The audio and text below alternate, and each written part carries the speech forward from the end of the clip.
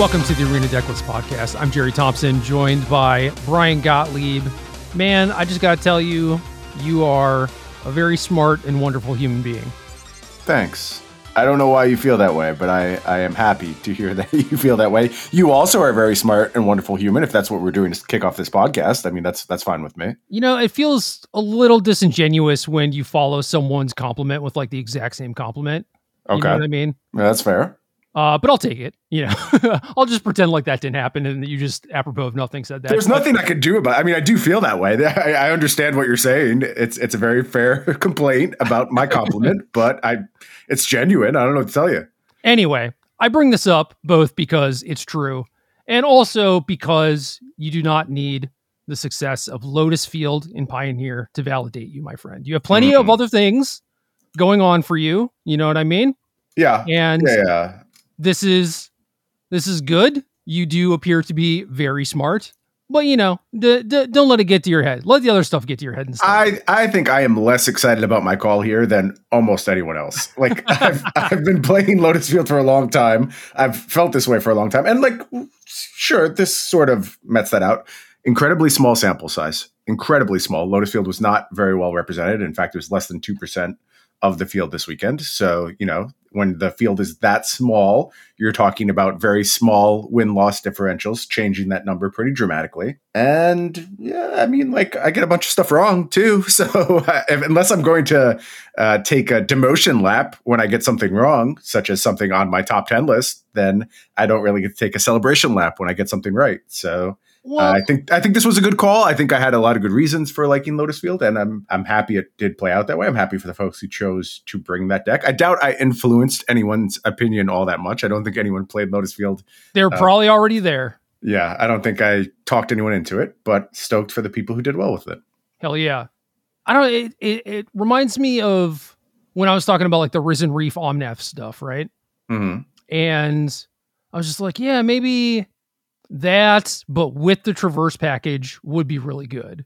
And no one did anything. No one believed me, right? People continued to not play Risen Reef. And then 3 months later, I played in the tournament and like pretty easily won. And it's not like it then like took over after that or whatever, but I was like, yeah, I mentioned this like every 2 weeks on the cast or whatever. And just like no one ever did anything with it. And it feels similar to this, where it's just like, whenever you were asked about Pioneer, you were like, Lotus Field, I guess. I don't know. I guess that is a point of distinction, is that I never really wavered from this opinion that this deck was very good. So yeah.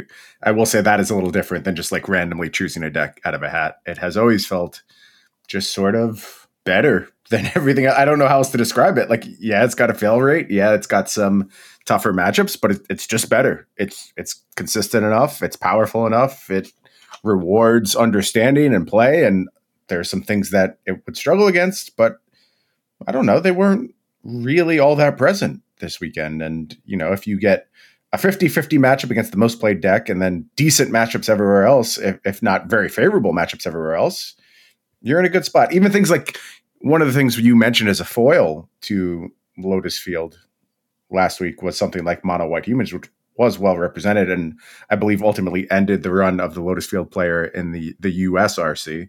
But the matchup was fine. Like, if you look at the data, again, small sample size, but like you could beat it, you could find ways. And that's the way I feel about everything with Lotus Field, is that your awful matchups are not quite that awful, and your good ones are really, really good. You can still scam them.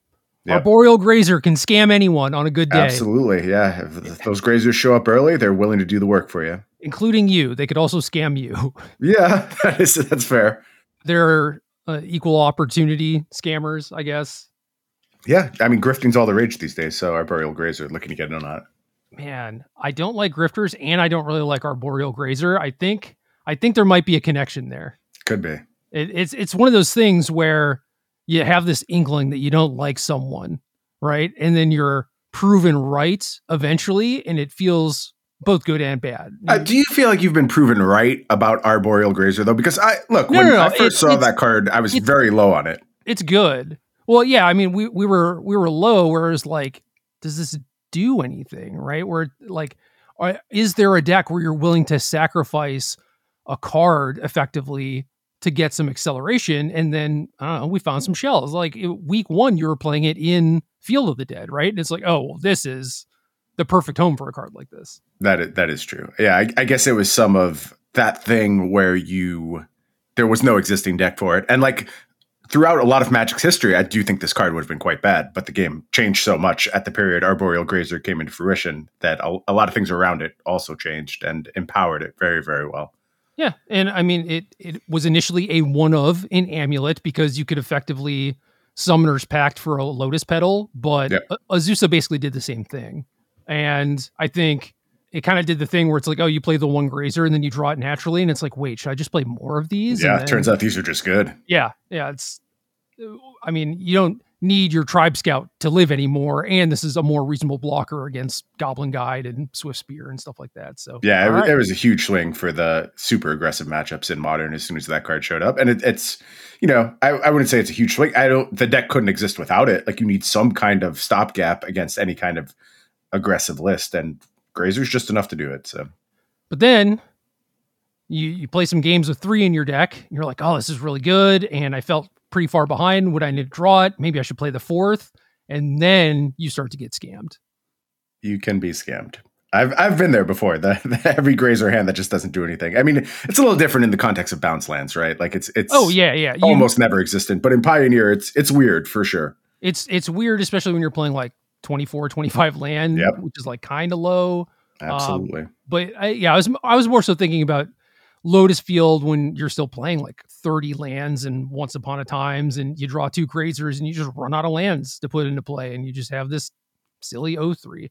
And thankfully that deck was busted and it didn't really matter, but it was still just like, maybe I'll stick with 3, Anyway, this podcast is brought to you by the Twitter account of Frank Karsten, because Frank did his thing, compiled all the data that you could ever possibly want. So if you want to look at the way that he broke it down and everything, we're going to talk about a lot of it. But, Karsten_Frank on Twitter, good dude. Also did this like metagame roundup thing on magic.gg, which is another thing that we're going to reference a lot. So, basically this thread is all the stuff that we're going to talk about today. Yeah, this is the exact content I would work hard to put together back in the day and, maybe do it as an article. And now I just get to go to Frank's Twitter account and he does all the hard work and we get to talk about it. So I am incredibly thankful for what he's done here. I think it's invaluable service to the Magic community. And I'm really happy to be able to analyze this data because this is the stuff I find quite interesting. This Pioneer metagame, I think, showed quite a bit more health than most people would have expected going into this weekend. It has flaws. I'm not going to, scream about Pioneer being the best format ever. There's certainly some are the linearity. Games fun? Yep, that's a huge, huge problem here. But in terms of metagame balance, I mean, it's slam dunk, awesome, awesome. It might be, in fact, one of the best metagames Magic has presented in a very long time. You look at just the top 8 spreads, so diverse all over the place. And then if you just look at the decks played, 20%, 14%, 11%, and then a whole host of like 6 to 1%. That's a really, really nice spread, especially because the 20% deck did not do well. Not a top-notch performance at all. And that was the deck that everyone was afraid of going into this event. So ban it. Look, there's still a case. There's still a case for banning Nykthos. That's the problem here. But if it's not fun and it restricts future design space, then maybe. But it's hard. I don't know. Again, we talked a bunch about bannings in Pioneer and how you're supposed to shape the format last week. I still don't know the answer to the question after this because I do still think there's a problem with this format. I do think you can make it better. I don't know the balance of equities favors here. The other thing, I don't know if I mentioned this last week, is just like the players don't like it. Yeah. And that just might be reason enough. But again, it is, vocal Twitter minority in a lot of instances. That is where the feedback chain comes from most of the time. And you can look at, I don't know, just like play rates of events on Pioneer and like try and figure out if people are having fun with the format or if they enjoy it or whatever. But other than that, I mean, the best feedback you can get is directly from the human. But the thing I did talk about last week is that the human can't necessarily tell you what it is they actually want or would respond favorably to. So it is one way to go about things. It's just like if the players aren't having fun, then it's like, okay, ban it. But like, we also haven't heard from all the players, right? This is not a democracy, and it probably should be. Yeah, there's no way to get that kind of information. It's a real problem, right. And your job is, just like the job of the Magic player is to work from very small sample sizes, your job as the Magic ban and restricted list overseer is to work from weird, very flawed sample sizes that are pointed in a particular direction. And you have to figure out how much of that is truth, because if you use it and if you just are willing to discount everything, being like, oh, they don't know what they want, why would we ever listen to them? That's a huge problem too. You have to figure out how to balance and find that middle ground of being receptive, but not overreacting. Yep. No, you're definitely right. The way that I generally try to go about things outside of, stirring up drama on a podcast is, what is the situation in front of me? Because like that is the only thing that you can actually control, right? Like we can scream until our face is blue about how Nykthos is not fun or whatever, but it doesn't matter if this is currently what the format looks like, and you're just better served by not complaining or whatever. Just say your piece, get your feedback out there if that's what you want to do, but then it's out of your hands. So given that this is the state of things now, Mono Green, most popular deck, 0 copies in top 8 of the Atlanta Regional Championship. And I believe the top 8 was also 8 different decks. Yep, that is correct. So 8 different decks and not the biggest deck in the field. So yeah, Aaron Forsythe tweeting very happy tweets about, look at this top 8. It looks great. As he should. He's right. It was a phenomenal looking top 8. And you go and look Mono Green Devotion stats, and I assume we'll probably work through most of the win rates here, but since we're talking about it, Mono Green Devotion, 48.6% win rate. Now, I don't know if that tells the whole story, because I do think that a lot of people brought Mono Green Devotion lists that were the same as they were before. Maybe they were on like Lovestruck Beast Tech at this point. They added a Stone Brain to the sideboard. With like the Lovestruck Beast thing, it's like, ooh, so exciting. It's like, I would be very hesitant to call that tech. It's just Agreed. It's just a stopgap, essentially. It's the same deck as 3 months ago, effectively. Yep. Whereas everyone else has been working tirelessly to update their decks and figure out a way to beat you, and you've done nothing. Yep. And I think that is mostly what you see reflected here. However, I also think there was significant work to be done on this deck. I think some people did it. I agree. I think they were rewarded for it. And I don't know if we're done with Mono Green yet. If you're looking at this and thinking you can celebrate and being like you won't see Mono Green again, I think there's a very good chance that the best built Mono Green list for this tournament were still either the best deck or certainly among the best decks for this tournament. It's just, it got flooded out by a lot of noise in these results here. And that's why you're seeing this low win rate, because these are just recycled, add a Stone Brain, add a Cityscape Leveler, and call it a day. So the matchup percents that Frank has listed, he did basically like a bunch of decks against the 5 most popular decks. So Mono Green against Rakdos was just an even 50%. Mono Green against Phoenix was 47%. This all makes sense because all these decks are slanted to beat this deck, right? Like this is what they're built around. Yeah, and so what you were talking about, where it's like, oh, foot off the gas now. We don't have to worry about Mono Green. It did bad. It's 48.6%. That's not bad, and that's with everyone gunning for it, right? Yep. So it's like you still have to keep doing that, and also that was with kind of like the old deck list, and I expect the deck list to get better going forward. So take that for what it is. Like the deck is definitely not dead by any means. Anyway, against Mono White Humans, 42%, a little bit better than what I would have expected. So, Lovestruck Beast, maybe it is technology. I don't know. Yeah, 40% feels like about the floor. Like it's really hard for the Mono Green Devotion deck not to just get 40% because it's so explosive, can do such powerful things. It's going to be really hard to twist the matchup further than that. And against Azorius Control, 54%. Azorius Control, pretty popular, I guess, just because people want to do their thing. I don't think that it is particularly good, and I don't think that most people think it's particularly good. And also, its metagame share was only 5.8%. So Not a huge portion, but technically is the 5th most popular deck. Yeah, I put that up to like some control bias, honestly. Like people wanting to have a control deck, that being the closest to pure control you can play in the format. So that's why I got some popularity. And Dimir Control was almost 1% too. And I'm sure there's like Esper in here somewhere too. Yeah, maybe floating around in that other category. Yeah. There it is at the bottom. 41% win rate for Esper Control. Hell yeah. You go, Esper players.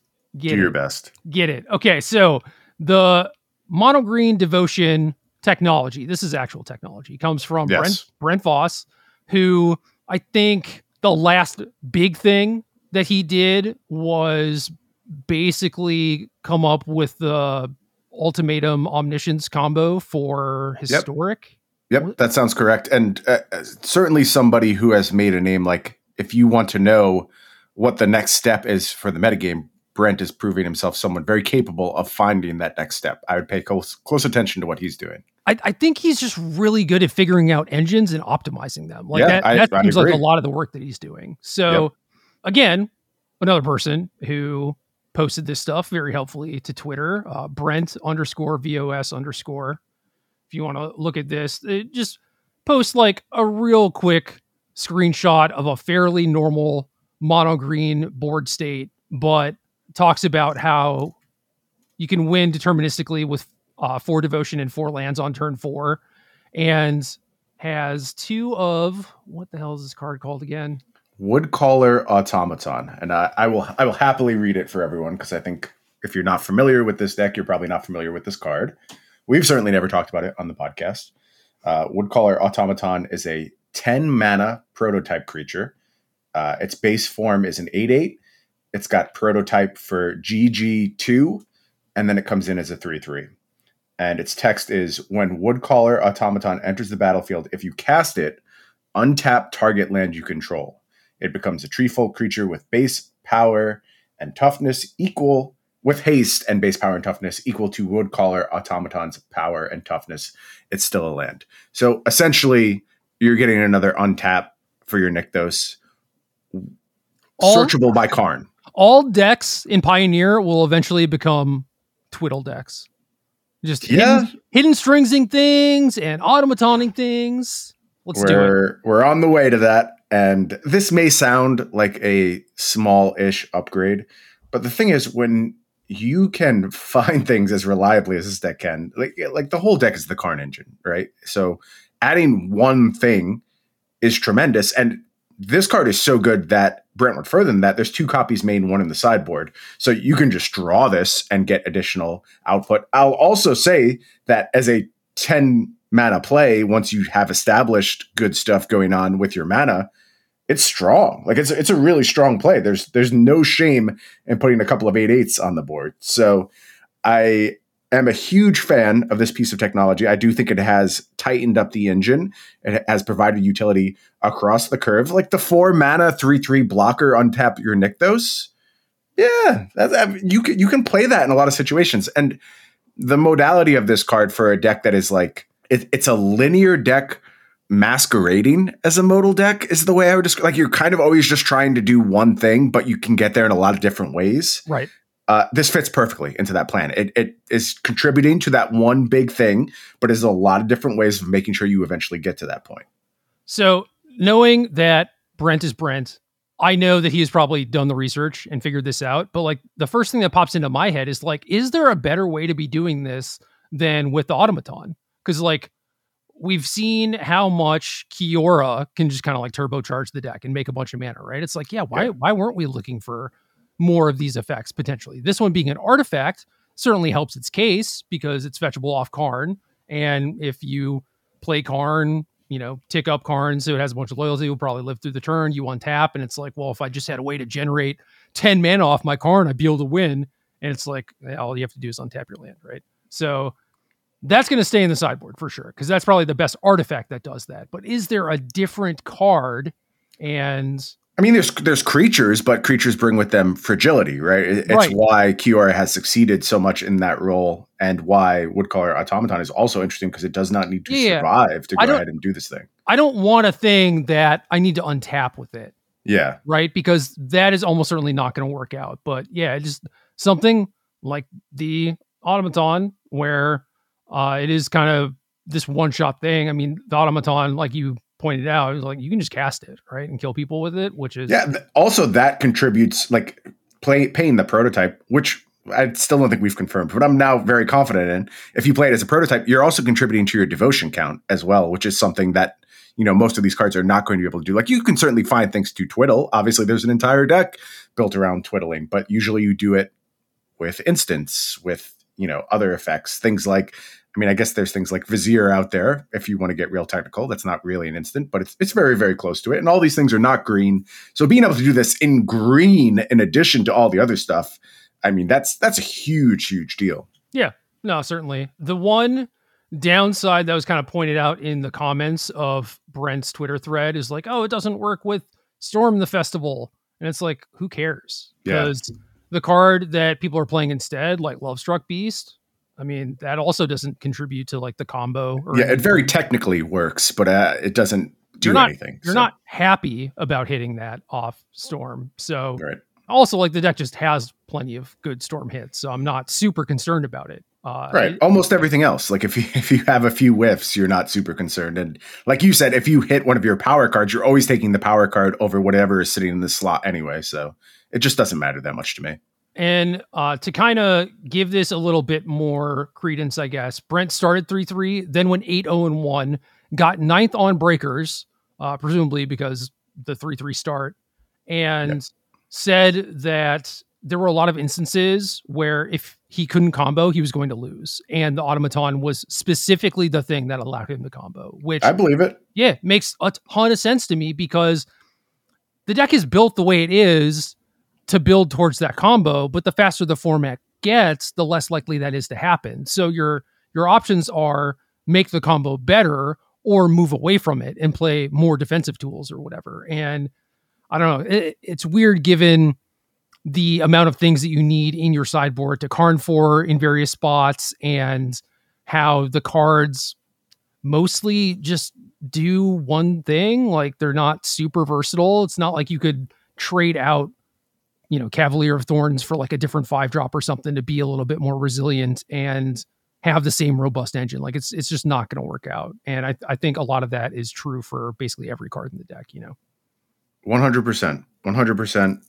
Also, like, maybe this is a function of the type of decks I have mostly played Pioneer with, but if, in my experience, playing a bunch of Pioneer, virtually every game I play, if I lose, I am one turn away from winning. Yeah. And if I win, I was one turn away from dying. So all you have to do is change the math by one turn, and that is night and day. It is a complete flip in a winnable matchup versus a losable matchup. And it's kind of like the thing where I kept coming back to with Lotus Field, where like, yeah, these upgrades are small, but you're just getting like 0.25 of a turn faster. And that's all you really needed to be to swing your win rate very dramatically. So it's very, very innocuous, this edition. I actually think it's huge. And I think it could very well be the thing that finally pushes Mono Green Devotion over that hurdle and gets it to a banned place, because this card is not going to make things any more fun to play against. You're just going to have more huge explosions. Yeah, and there are some game states where it's like, okay, if I, you know, spend my turn and my resources whittling away at their devotion a little bit, I know for sure that they can't combo next turn, right? And this card just throws off all the math, right? Yes, it does. So that's another thing. It just means that the ways that people were trying to interact with this deck and like when they thought it would normally goldfish and everything, like all of that is just kind of out the window at this point. Oh, I think so. And it leaves us at a very weird place where if you were to review the data, the story of this weekend is Mono Green Devotion, not that good anymore. If you go deeper, I actually think this is the biggest story to come out of the weekend. Honestly, I think this is a huge, huge change. I think it is a scary, scary path for the format to take. And despite, you know, the card not ending up in top 8s, despite it kind of getting buried in the data, it got 9th on Breakers, man. Yep. This is the biggest innovation to come out of the weekend in my eyes. It's so insidious, right? to get ninth on breakers and be probably the biggest piece of innovation to come out of these big tournaments, where if you're just like a casual observer glancing at some top 8 deck lists or whatever, you're just like, it's all the same, nothing changed or whatever. But little do you know, the people who are really paying attention and really going deep are now working with this information, whereas you're not. And at some point you're going to be like, where the hell did this come from? Right. I've been in that spot before. Oh yeah. Yeah. I think it would be very easy to get caught unaware of this card if you were not up on the Twitter discussion and, following the deeper stories from the weekend. You might not be prepared for this when you sat down the next time, but you should be. You 100% should be. All right. That's enough about Mono Green Devotion. We've devoted roughly 20% of our podcast to it, which is just like the metagame. Yeah, about the metagame share that it deserves, right? So it's time to move on. You want to talk about Lotus Field? I don't have too much more to say about Lotus Field. I will mention that the top 8 Lotus Field deck had 2 copies of Zacama in the sideboard from the US RC, which I thought was hilarious given my history with that card and fighting against it for a long time in Amulet. I honestly don't know what to make of it in Lotus Field. I'm not going to even give an opinion on it. I just thought it was very funny. As far as... Does it matter if you're getting like brainstoned a bunch? Is that why? Or is that's your new win condition? Maybe. Or it's just like a different win condition. I don't even know that it's good. There was multiple copies in the sideboard of that top 8 list. And I guess the player, not someone I was familiar with, I'm blanking on the name right now, sorry, but very accomplished card game player, like a back-to-back epic card game world championship, and like didn't lose for 2 years in the world championships of the epic card game. So interesting to see them turn their attention to Magic and, kind of do it with a very innovative setup for the Lotus Field sideboard. I played in the first Epic Worlds. Okay. I don't know if it's the first one or the last 2. You may have, kind of predated this person's involvement. Maybe. But yeah, now I'm wondering. I don't know. Because basically, like, we kind of got, I don't know, like celebrity invites, sponsorship invites, however you want to put it, because game is made by former Magic pros, right? So like, let's invite some Magic players and bogart their Twitter accounts and get some recognition on our game. And like, we started playing the game and it was like pretty fun, pretty reasonable. So it's like, yeah, we'll make a weekend out of this, right? It's like me, Tom Ross, Todd Anderson, maybe Majors, I don't remember, but we tested a bunch. Like, Tom Ross was definitely the person who kind of like figured out the game quicker and better than the rest of us, because that's just Tom. That's how his mind works, right? And then we got there and we still just got all our asses kicked because the people who were like epic players like knew their stuff. Like, they got it, and they were just doing stuff that didn't even cross our minds. Yeah, a low variance game too, from what I understand. Oh yeah, so, yeah. Yep. It had been a while since I was just like so firmly outmatched. You know what I mean? Yep. It was demoralizing, kind of, but then it was just like respect. Yeah. No, it's awesome to see people, focusing on something new and find ways to approach games that aren't even on your radar. I think it's one of the reasons why we like games so much, and sort of the allure of that other game to a very entrenched Magic player is, can I do this in another spot? Turns out the answer here was no, but very interesting to see a good epic player make the transition the other way. Yeah. And I don't know, with a deck that is, it's not like Epic is like combo-y or whatever, but it is very heavy on sequencing matters type of stuff. And if you mess up a little bit, you might just lose. It's a very punishing game. So a deck like Lotus Field kind of actually makes a lot of sense. Yeah, that tracks. I just don't know what else to add at this point, honestly, about Lotus Field, though. Great performance, best win rate out of all these decks. If you didn't listen to me before, you probably won't listen now. So Lotus Field is still good. I don't know what to tell you. John Tation, if you scroll down the Magic.gg article, they eventually feature the deck, which makes sense because it's, this weird outlier with good matchup percentage. Anyway, the Lotus Field matchup spread was 50-50 against Mono Green Devotion. Again, these are absurdly small sample sizes, right? Like, this is 56 matches against Mono Green, 28 and 28. Rakdos midrange, 59% to be expected. Is it Phoenix? 85%. Again, kind of to be expected. Phoenix doesn't have a whole lot of disruption main. they can load up in the post-board games, but a lot of those cards aren't very good right now.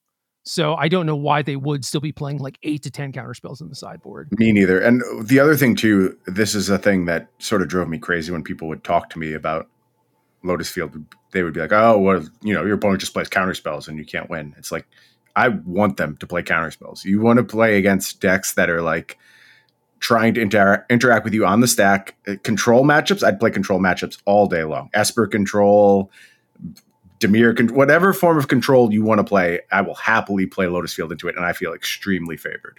Against mono white humans, 35%. And there's the problem. Disruptive with a clock. That's what you don't want to face. Yes. And then against Azorius control, 53%, 8 and 7. Absurdly small sample size. Counterspells can be good against you for sure. If they have like a lot, or if they have counterspells with the clock. But the ones I always feared were the ones from Mono Blue Spirits. Like that was not a matchup I enjoyed playing because they did it with the clock. Yeah, I mean that matchup seems like a nightmare, right? Yep, it's tough.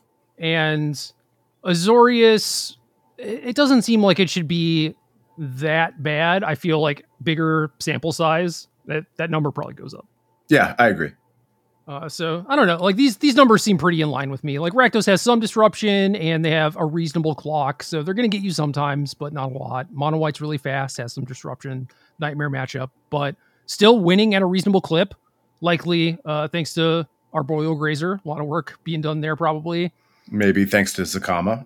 I mean, that was one of the cards. So I didn't get to watch the top 8, but in I think a Winland match, I saw John play against humans and just got Zakama down, and like that was it. I mean, the Zakama was actually answered at instant speed, which was a very interesting consequence of open deck lists, for sure.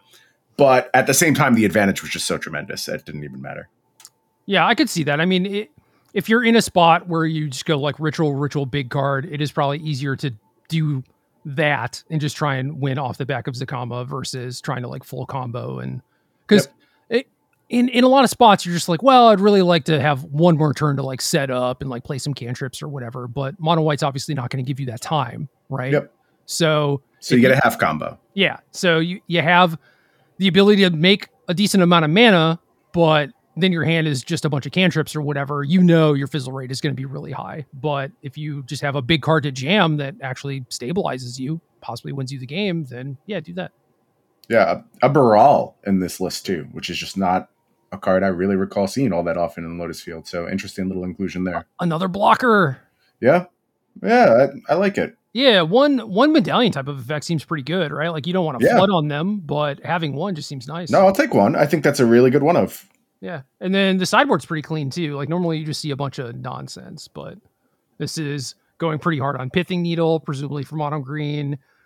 Some Behold the Multiverses, presumably for control, some Thought Distortions too. Yeah, like you could always just go higher on Thought Distortion if you expected more Azorius control type of stuff. There's absolutely 2 in this sideboard, but I've seen this be in much higher numbers. I guess what is a little different, the Fae of Wishes count here may be a little lower. Like I've certainly seen higher numbers of Fae Wishes, only 1 here, so a little bit less access. Although there's the Masterminds acquisition as well to go ahead and reach into your sideboard. You have Balaged Recovery. That's the thing about Lotus Field, is that like you just get to do a lot of stuff. Like whatever it is you want to do, if you have time, you will get to do it. Whatever your setup is, whatever you're trying to piece together, you will be able to do it. So understanding your plan in every scenario, knowing how you're going to do this stuff, it's all very just rewarding. It's really nice to understand how to set up your deck. I mentioned before that this deck has like 24 to 25 lands, and it kind of does because of the Balaged recoveries, but it's like 22 with 4 Grazer. It's like, God. It's a tight count. And 3 are Boseijus and 2 are Odawaras. And I don't know about the 2 Odawaras. That's very scary to me, but I get it. Like in theory, you should be able to cash them into your Lotus Fields. And dude, the Baral also making those lands a little bit cheaper. Yeah, okay, sure, nice. That's nice. Yep. It kind of justifies the 1 Baral and sort of justifies the 2nd Odawara if you decide that you really need that against mid range or whatever. Yeah, maybe. Very cool. All right, next up, what do we got? What are we working with? Okay, let's talk Fires of Invention decks, actually, because I think that's pretty interesting. Oh, dude, this could be an entire podcast on its own. Yeah, well, so we have two decks to talk about when it comes to Fires of Invention. There's Enigmatic Fires, which very, very strong results, I would say. 54-3. We talked about Enigmatic Incarnation a little bit last week, I believe. Pretty big fan of that deck, how it goes over the top of some stuff. Sort of a middle-of-the-road mono-green Devotion matchup. Really strong against Rakdos midrange, exhibited here. Really strong against Izzet Phoenix. So, again, doing what you would sort of expect it to do, I think, and doing so very well. Then there's the other Fires deck, Keruga Fires. And if you want to talk about a scam, this was the scam of this tournament. I don't know how so many people got talked into this deck, but we're looking at around just over 400 matches here. So this is probably in the top, 6, 7 decks played? 8th. It was the 8th deck, tied with Abzan Greasefang.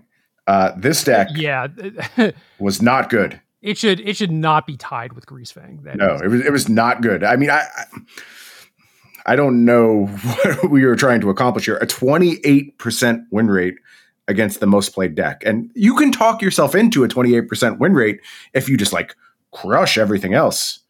This deck doesn't. I don't think it really crushes anything. A very good Rakdos mid-range matchup, which sure, I mean, makes sense. Everything else though, again, middle of the road. I understand Companion is a hell of a mechanic. This format is too fast to mess with Keruga. I just don't think you can get away with it here. And playing one spell on turn 2 is not going to carry you to the end game, especially given like that's if you get to play a spell on turn 2. You probably don't. Especially because your top end gets outscaled by the most played deck in the format. Like Mono Green Devotion easily outscales you. So I just don't know what we're doing with this list. You're like, yo, big finish, Cavalier of Flame. They're just like, block it, kill you. Like, who cares? I get the cards. See, like there's a lot of very nice cards in this list, like very powerful cards. You get your Companion. That's all super attractive. This was not a good choice for this tournament. It was kind of the new hotness, right? And the weird thing about it is that they had plenty of time to figure out that it was not. Yeah. Sometimes the narrative is more powerful than reality. Yeah. And it being the new hotness was enough to go ahead and propel it to very, very high numbers of play for a deck with without significant real results in the format, without having made its way into sort of the paper scene yet and really dominating things there. So I think a good lesson for folks who picked up Keruga Fires is you got to be careful about the internet buzz. It's not always the right answer. Well, also be cognizant of what your deck is trying to do and how that fits in with the rest of the format, right? Look at all the decks. It all centers on Mono Green Devotion that just builds like this absurdly wide board and will combo kill you basically through anything. And then the format has evolved to the point where one of the things that is the best at beating that deck is just like, I'll just kill him, I guess, and play mono white aggro. And then you're like, I'll just value some people with Omnaths. And who are you valuing? I mean, Rakdos. That's the answer, but that's not enough. Yeah, kind of.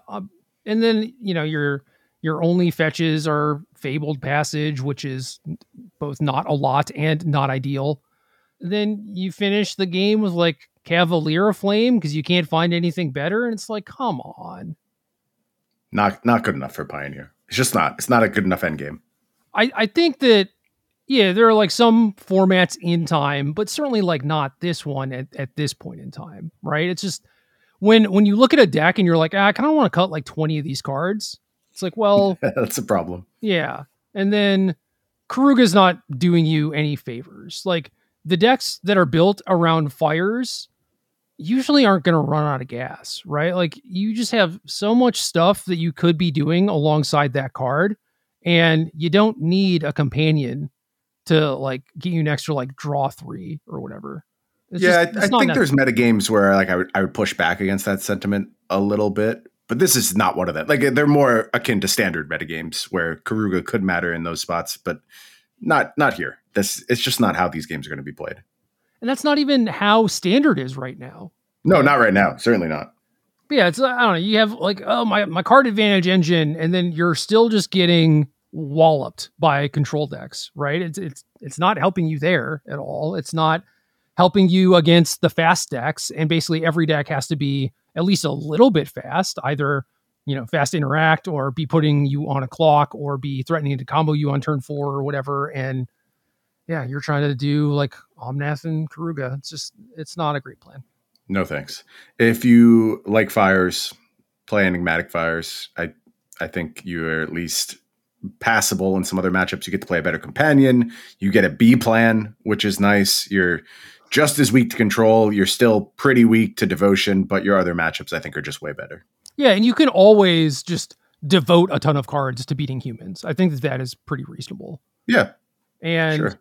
Having the backup engine with Incarnation and that leading to a decent amount of free wins, and also just being a better end game, I think, than Cavalier of Flame. Yeah, absolutely. The tougher deck to play against, I think. Yeah, no, that too. Open deck list, lol, who cares? Like, your deck is 21 ofs or whatever. Good luck playing around it. The problem is that you don't have a great Incarnation sort of like chain to actually put the screws to mono green. You can do like a small thing, right? Like Agent of Treachery a thing or whatever.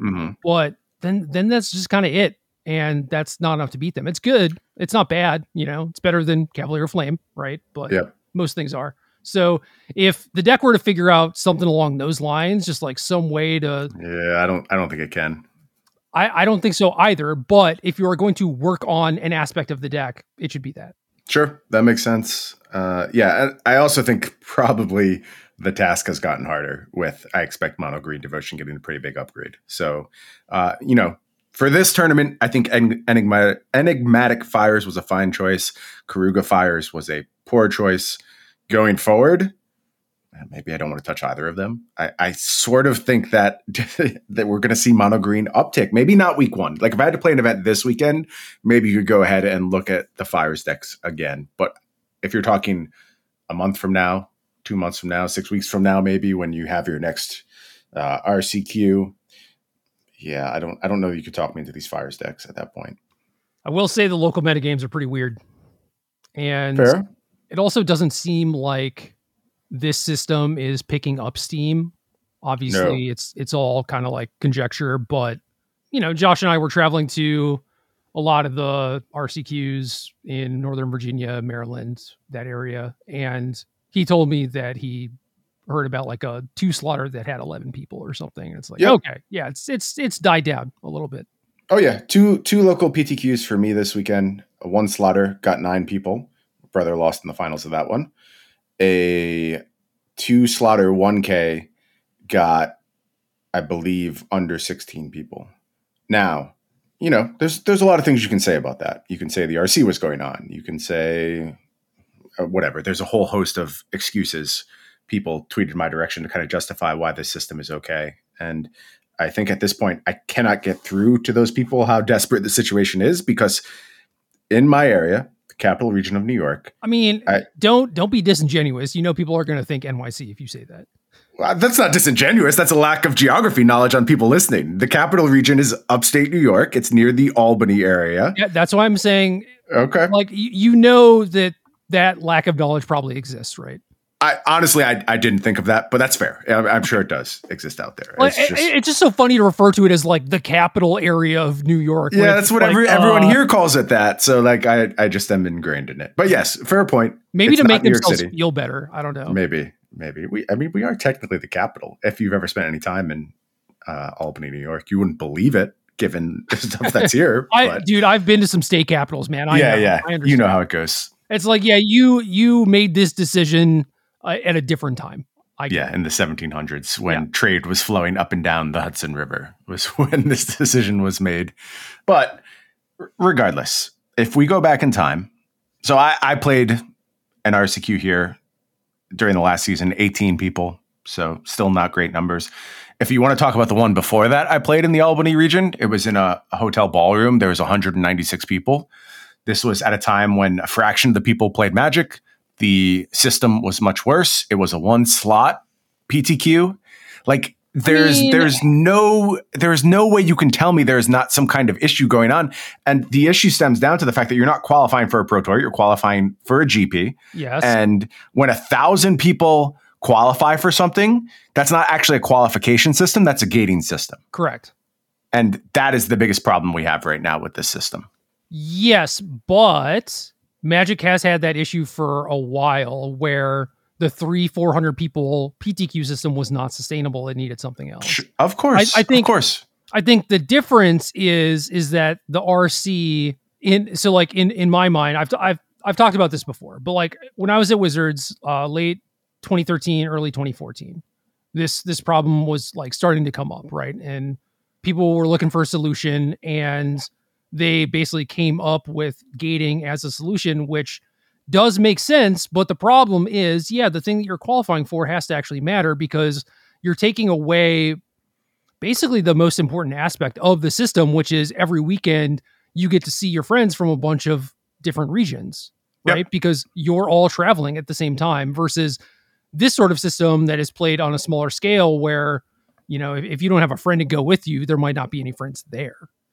Right. And I wouldn't go to one of these tournaments unless I was bringing a friend with me. Right. Just a very good chance I don't know anyone in the room. Yeah. And at that point, it's my buddy that I live down the street from, who maybe I don't even really like that much, but they're there and willing to go, versus I see my 10 friends who I do actually like and don't get to see very often because we live like 4 hours away from each other, Yep.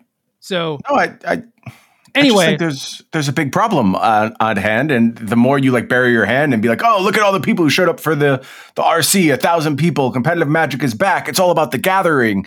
The more you do that shit, the more they get away with it. And what's going to happen is these stores aren't going to pay for these PTQs. They're not going to keep doing it. They're losing money all over the place. They shouldn't have to pay for them. They do, though. They do go into the system. I know, but holy crap, what a load of garbage.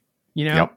What I was getting at was that the old system was good for the things that basically made like tournament Magic grinding good, which was traveling and seeing your friends. And I don't know, like there's something good about playing like an 8-round tournament with good competition, right? That is another aspect of it. That is very high stakes too. But that system was not sustainable. This system is crap.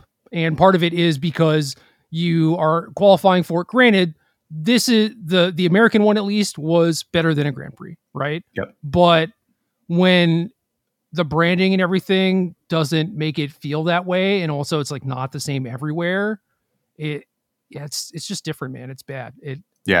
If I cared about like qualifying for stuff, I still wouldn't care to qualify for the RC, even if it was the same as last weekend's. Agreed. I'm hearing from, this is all very anecdotal, but a lot of friends are just like, I'm done. I knew people who were at the RC and they were like, yep, one's enough. This is not what I was looking for, and they're going to be done with it. You mentioned like the regional differences. I know people in Canada have their RC coming up this weekend. A lot of complaints about that system. Ease of qualification seemed just, if you wanted it, you've got in. Certainly. Dude, it is just like the Pro Tour. You just make a phone call like PT1. I guess so. Yeah, it's become a very similar system. I heard about a 8 slaughter in Canada that had like 9 people and someone dropped, I think, before like the next round. So it is just, it's not going well in my eyes. And, you can either bury your head in the sand or you can address it. And I would prefer to address it because there's some good stuff going on with competitive Magic right now. There's like the tiniest bit of momentum that you could potentially seize on, or you could let it crumble into dust again. And what are you going to do? Well, I know the answer, but yeah, we know the answer, but it's not quite as slow moving as designing a set, right? Like we talked about the lag last week for things like that, but there is a lot of planning and communication and organization that goes into planning an organized play system. Absolutely. And so naturally there is going to be some lag time. Like even now, if they're like, oh, well, like stores are contacting us and saying it's not working, and people are, posting on social media about how these events aren't fun or whatever, or the numbers are just going down, and they're looking at that data and everything. Even if they look at that and say, this is bad, it's going to take a lot of time to fix it. So that's when you need your spokespeople to step up and be like, yep, we recognize it. We're doing something about it. Yes. I mean, that would be great. But anytime they do that, I think that they're worried about, I don't know, that eventually delivering and then people being like, oh, you said you were working on it and like, this isn't a good fix or whatever, blah, blah, blah, because like that certainly would happen. And I think that disincentivizes them from saying anything to begin with, which sucks because the players don't know what's going on. And I don't know, WotC's just going to get lambasted no matter what they do anyway. So yeah, they can't win, but I don't know. When I think about those type of decisions, I think I want to communicate to the people who are engaging in good faith. And I know that's not going to be everyone. I know I'm going to lose on this from some people who just like want to have a gotcha moment, and it is what it is. But ultimately, the people, if you engage with the people who are there in good faith, they can then be your voice, and you shape the narrative more broadly by doing that. Like your message may not get out, but if OP comes out and engages with you and I come and do this podcast, and you're like, well, this was a really encouraging message from OP. Look at all these things they said. It's going to take time, but I respect that they came out and said this. Okay, and that's another point in the narrative starting to move in another direction. And Correct. That is how you were able to actually, communicate effectively, even if in the moment your communication feels like it's being obscured and, taken over by trolls.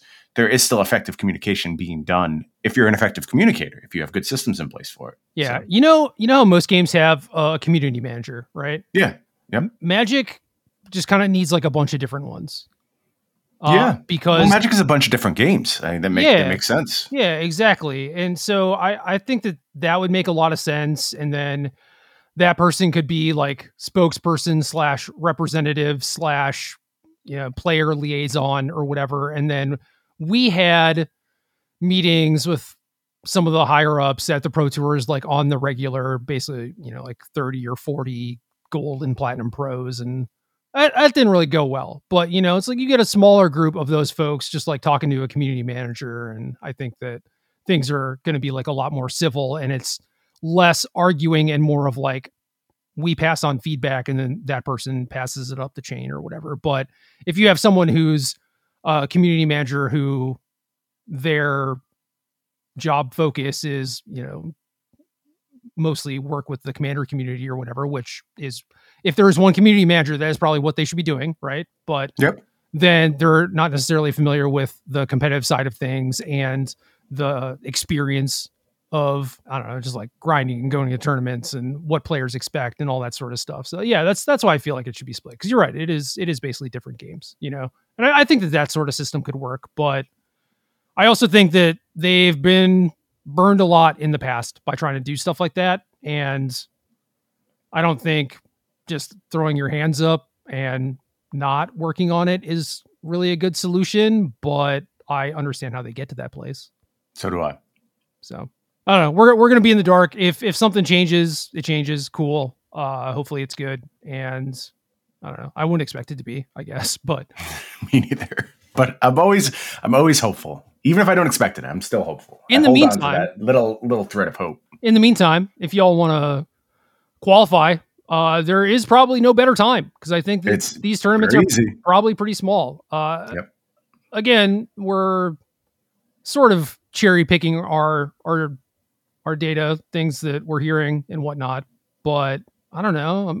It's not like I'm hearing a lot of the opposite either. Like, oh, this was so fun. This tournament was so great. It had a bunch of people, blah, blah, blah. It's like you do only hear about the small ones, but I think that that's mostly because that's what's happening.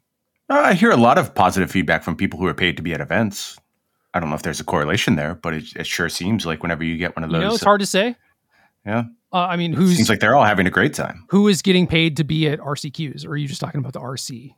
RCs, other, influencer driven events. Yeah, it just seems like anytime you get paid to go somewhere, it's a top-notch experience. So publicly.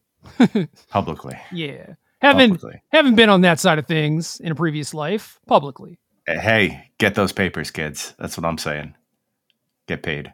I did. It was nice. It was good. Good. Rectus midrange. Is it Phoenix? Mono white humans. Azorius control. What do we want to talk about? I am surprised Mono White Humans didn't do better, honestly. Like, and it's not that it did poorly. 52% win rate. I sort of thought this might have been the best choice. And I guess if you look at the win rate matrix against the top 5 decks, you could make an argument it was the best choice. 58% against Mono Green Devotion, 52 against Rakdos, 52 against Izzet Phoenix, and 61 against Azorius Control. So when you're facing this real focused, like top tier part of the metagame, Mono White Humans, kind of awesome. Really good choice. Good matchups against everyone. I guess when things got a little broader is when Mono White Humans started to struggle a little bit more. Yeah, not faring too well against the other category would be my guess. Yeah, interesting. Let's see. Other versus humans, 52%. So I don't know. What so it's got to just be that middle of the pack, I guess. I don't really know what else to make of it. Yeah, just like has some 40s and 50s, and that just kind of is what it is. But yeah, Mono White has basically been the deck that I've been recommending to people. Like I've had, oh god, for some reason, Pioneer. People are just like, yo, what should I play? And it's like just coming out of the woodwork too. Like people I haven't talked to in like 2 years. I think because there's no good answer. So that's why that question is so prevalent. Maybe. Yeah, that could be it. And my answer is always, it is metagame dependent, certainly, because things can shift pretty dramatically if there's, 30% mono green or 5% mono green, right? Like that would definitely make me want to pursue wildly different deck choices. But in the dark, if you think that mono green is going to be reasonably represented, I think humans is great. And I agree with you. Yeah, like Rakdos is tough, but even here it had a positive matchup against Rakdos, which is odd. Maybe Rakdos just gunning too much for mono green. I don't know. Rakdos just has 50-50 matchups against everyone. I mean, there's nothing that they target effectively at this point because they're split in so many directions. Like, don't get me wrong. I do believe that if you had to build a Rakdos deck to beat any one of these format pillars, you could probably do so and get a nice metagame, get a nice matchup percentage, get to like 60% for whatever matchup you really wanted to focus on. The problem is you have to account for all of them. The field is too open for a deck like Rakdos to succeed. So it's just going to be 50% against everything. And that's not always reflected in your game-to-game experience. Obviously, you may play the Rakdos players who are slanted towards humans and have a very bad time. But I think overall, you're looking at a 50% deck through and through. Yeah, it's tough, right? Because humans is coming at you from the one-drop creature angle. Mono Green Devotion is going big. Izzet Phoenix is graveyard plus card advantage plus kind of a clock sort of thing. And then the next biggest thing is just actual hard control, like creatureless control. It's like, how do you build a mid-range deck to beat on all of those things, right? And the answer is you can't, right? Like normally you have to sack one of them. And it looks like maybe they were sacrificing a little bit on the human end of things. Could be. I mean, it's easiest to sacrifice in the spots where you think your deck naturally lines up well, right? Like you just think Rakdos, like, okay, I got my creatures, I got my removal, everything's good. How much of a problem can humans actually be? Just go with the default list. I'll probably roll at like 50%. It'll all be good. And I see how you talk yourself into that spot. Yeah. And I don't know, looking at the example list, Eli Loveman's from the top 8, like 12 spot removal spells, sure, but 8 of them cost 2, which is not great. And then you have stuff like Kroxa, which is definitely not good in the matchup. Trespasser is okay, but definitely not good. And then Loveman had 3 Misery Shadows, which, gives you a little splash damage against everyone. Yeah, a little splash damage, but like an added clock against mono green too, which is nice. But I don't think that is the type of card that you would play if you cared about mono white, and certainly not 3 of them, right? Like you can never afford to draw the second copy. The second copy is effectively dead. But the sideboard certainly respects the deck a decent amount. Like 2 spot removal spells, 4 sweepers, right? Like that's a good amount of interaction in the sideboard. But yeah, it looks like the main deck is just like a little too slow, a little too clunky to really compete against mono white all the time.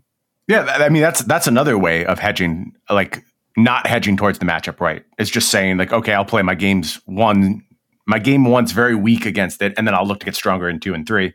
That's a fine plan, but like when you're playing your game one's very weak, you need a lot of help in those 2s and 3s.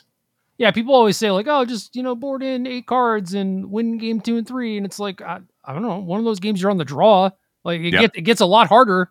I don't know if you can just like very easily wrap it up in the post board games. Even if you're pushing your matchup to like 65%, like that's not great. You still have to go ahead and get those 2 results. That's still a big ask. Right. So I don't know. I think that this was probably a good call considering how much the shadows help against, the random fires decks and stuff like that too. Right.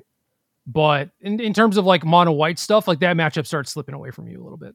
Mm-hmm. Phoenix is a deck that I don't know, like just fell off for a while.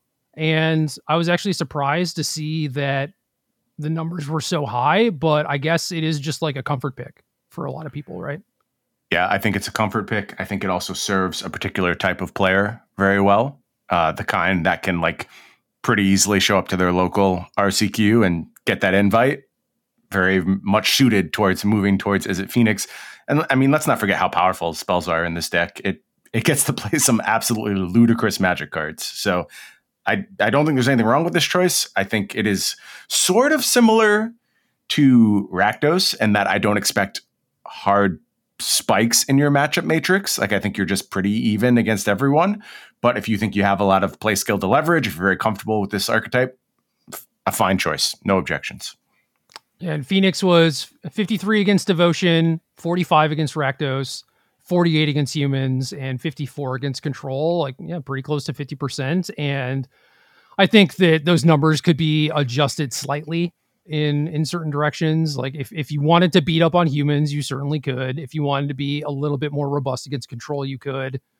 Rakdos is tough because a lot of the things that are good against them are your graveyard cards, which they're kind of coming after, but I think they're a little bit lower on graveyard hate in general. I guess the shadow might help a little bit with that, make it so you don't have to play as much.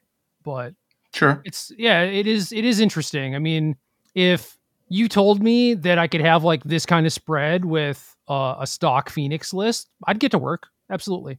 Yeah, that seems fine. Feel like I could pick up some points like here and there, and then it's actually looking pretty good. And blue white, can we just get blue white? Yeah, I don't have anything to say about blue white. Hell, I mean, it's like fine. I don't know.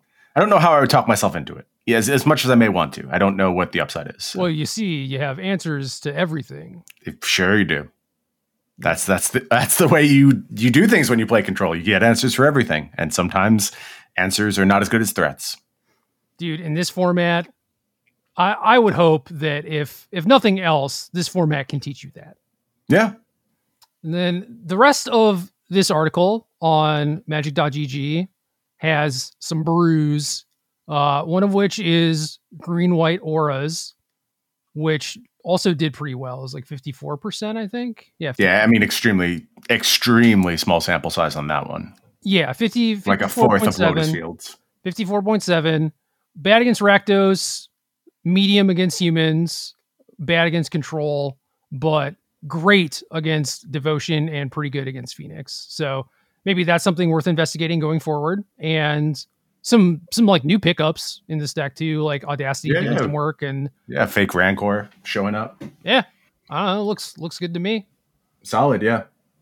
Some weird combo decks, some Storm Herald from Mark Tobias. Do they have the Grinning Ignis list here? Yep. That's an interesting one. I can't tell you how much Grinning Ignis I played back in the day. Like I was so sure Grinning Ignis was the most broken card, and I've invested a lot of time into it, and it's not good, and it's probably not good here, but I love it. Like I just absolutely love it, and I am inspired by all the work done for this Grinning Ignis combo deck, and I don't think it's going to go ahead and show up all over the place, but if it did, it'd be a bright day for me. Finally, Grinning Ignis getting its moment in the sun, not even having to use Intruder Alarm. How nice is that? Yeah, and I mean this is a deck that can certainly combo faster than Mono Green, and has a combo that's more reasonable to pull off against Mono White than Mono Green's combo is. So. Good search tools. I mean, if you believe Collected Company is a real card, theoretically, that could go ahead and get you some stuff. Eldritch Evolution, getting things very reliably. You get those like snowbally Risen Reef states going. So yeah, there's just a lot to like here. I think for a combo deck, I'm sure that any sort of focus towards this deck in the metagame, it would fold just immediately. Like it's not gonna hold up to any scrutiny. But as a off the wall, out of nowhere choice, love the choice to bring this deck. Yeah. And then that's about it. Yep, that's the format in a nutshell. I think it's fine. It's very linear. There is still room to tinker. I don't know if like maybe Brew is fair. I mean, there's stuff like this Green and Ignis combo deck floating around, so maybe you could go as far as Brew. I think there's definitely room to tinker. There's definitely room to improve sideboard plans. Definitely room to think about setups in various matchups, game planning. All that stuff is still on the table. You're going to still play some clunkers of games, just 2 ships passing in the night. We're sort of back to that mode. And it's funny that like Modern got away from that by printing cards directly into the format, because otherwise the end state of these non-rotating formats is always just 2 ships passing in the night. It has to be. It almost necessarily has to devolve to that point. And Modern had to inject some very specific things to prevent it from going down that road. And now Pioneer might find itself at the same crossroads, and I'm curious how they handle it. Pioneer Masters, let's go. Wouldn't shock me. If they are focused on making Pioneer a thing and want to keep supporting it and also like money, then yeah, it wouldn't surprise me. I mean, it's pretty reasonable to just like print that stuff into standard sets in a lot of instances, and they've been doing a good job of that, but it's not quite the same as like doing a Solitude kind of thing, you know? Can't really have that go through standard, but if standard ceases to exist, then who cares? I will say it's quite funny how many of the cards on like the most played list are just things that Karn can go get. I get it. I do think that'll often be like the most important thing for Pioneer, especially given that this was an artifact-based format. It makes a lot of sense. But yeah, you go through this most played card list, a lot of Karn targets. Our buddy Haywire Might showing up very high on the list, in fact. So hell yeah. Yeah, not shocked to see that one. Love that card. I would like to say that I love Pioneer as well, but jury is still out. It is tolerable. And I guess if Phoenix is good, then maybe I'm in, but you got something to play. I think you're going to have a decent time if you're playing Phoenix most of your matches. Yeah, so. For a little bit in small doses. But I could see I would play humans too. I have attacked for 2 a couple times in my day, you know. Mm-hmm. So that's it. Although I'm going to play Lotus Field, Gerald, to the shock of absolutely everyone. Wow, weird. Yeah, did not see that coming. I'm sure. Although I guess maybe I'll just like keep watch on things and see how much the mono green stuff does actually turbocharge it. Because like if it just becomes like far and away the best thing and it's like more consistent and faster, well then all the problems I had with the deck just kind of go out the window. Yeah, I think if it does do that, it'll get banned. I think that's the only end state you can possibly get. Something will get banned. Like you can't just let it go anymore. I would have to learn how to do things though. And I don't really you don't want to do that. No. Unless you're a Chain Veil expert, don't even bother. I'm definitely not a Chain Veil expert. You're going to be disappointed. Damn. Game.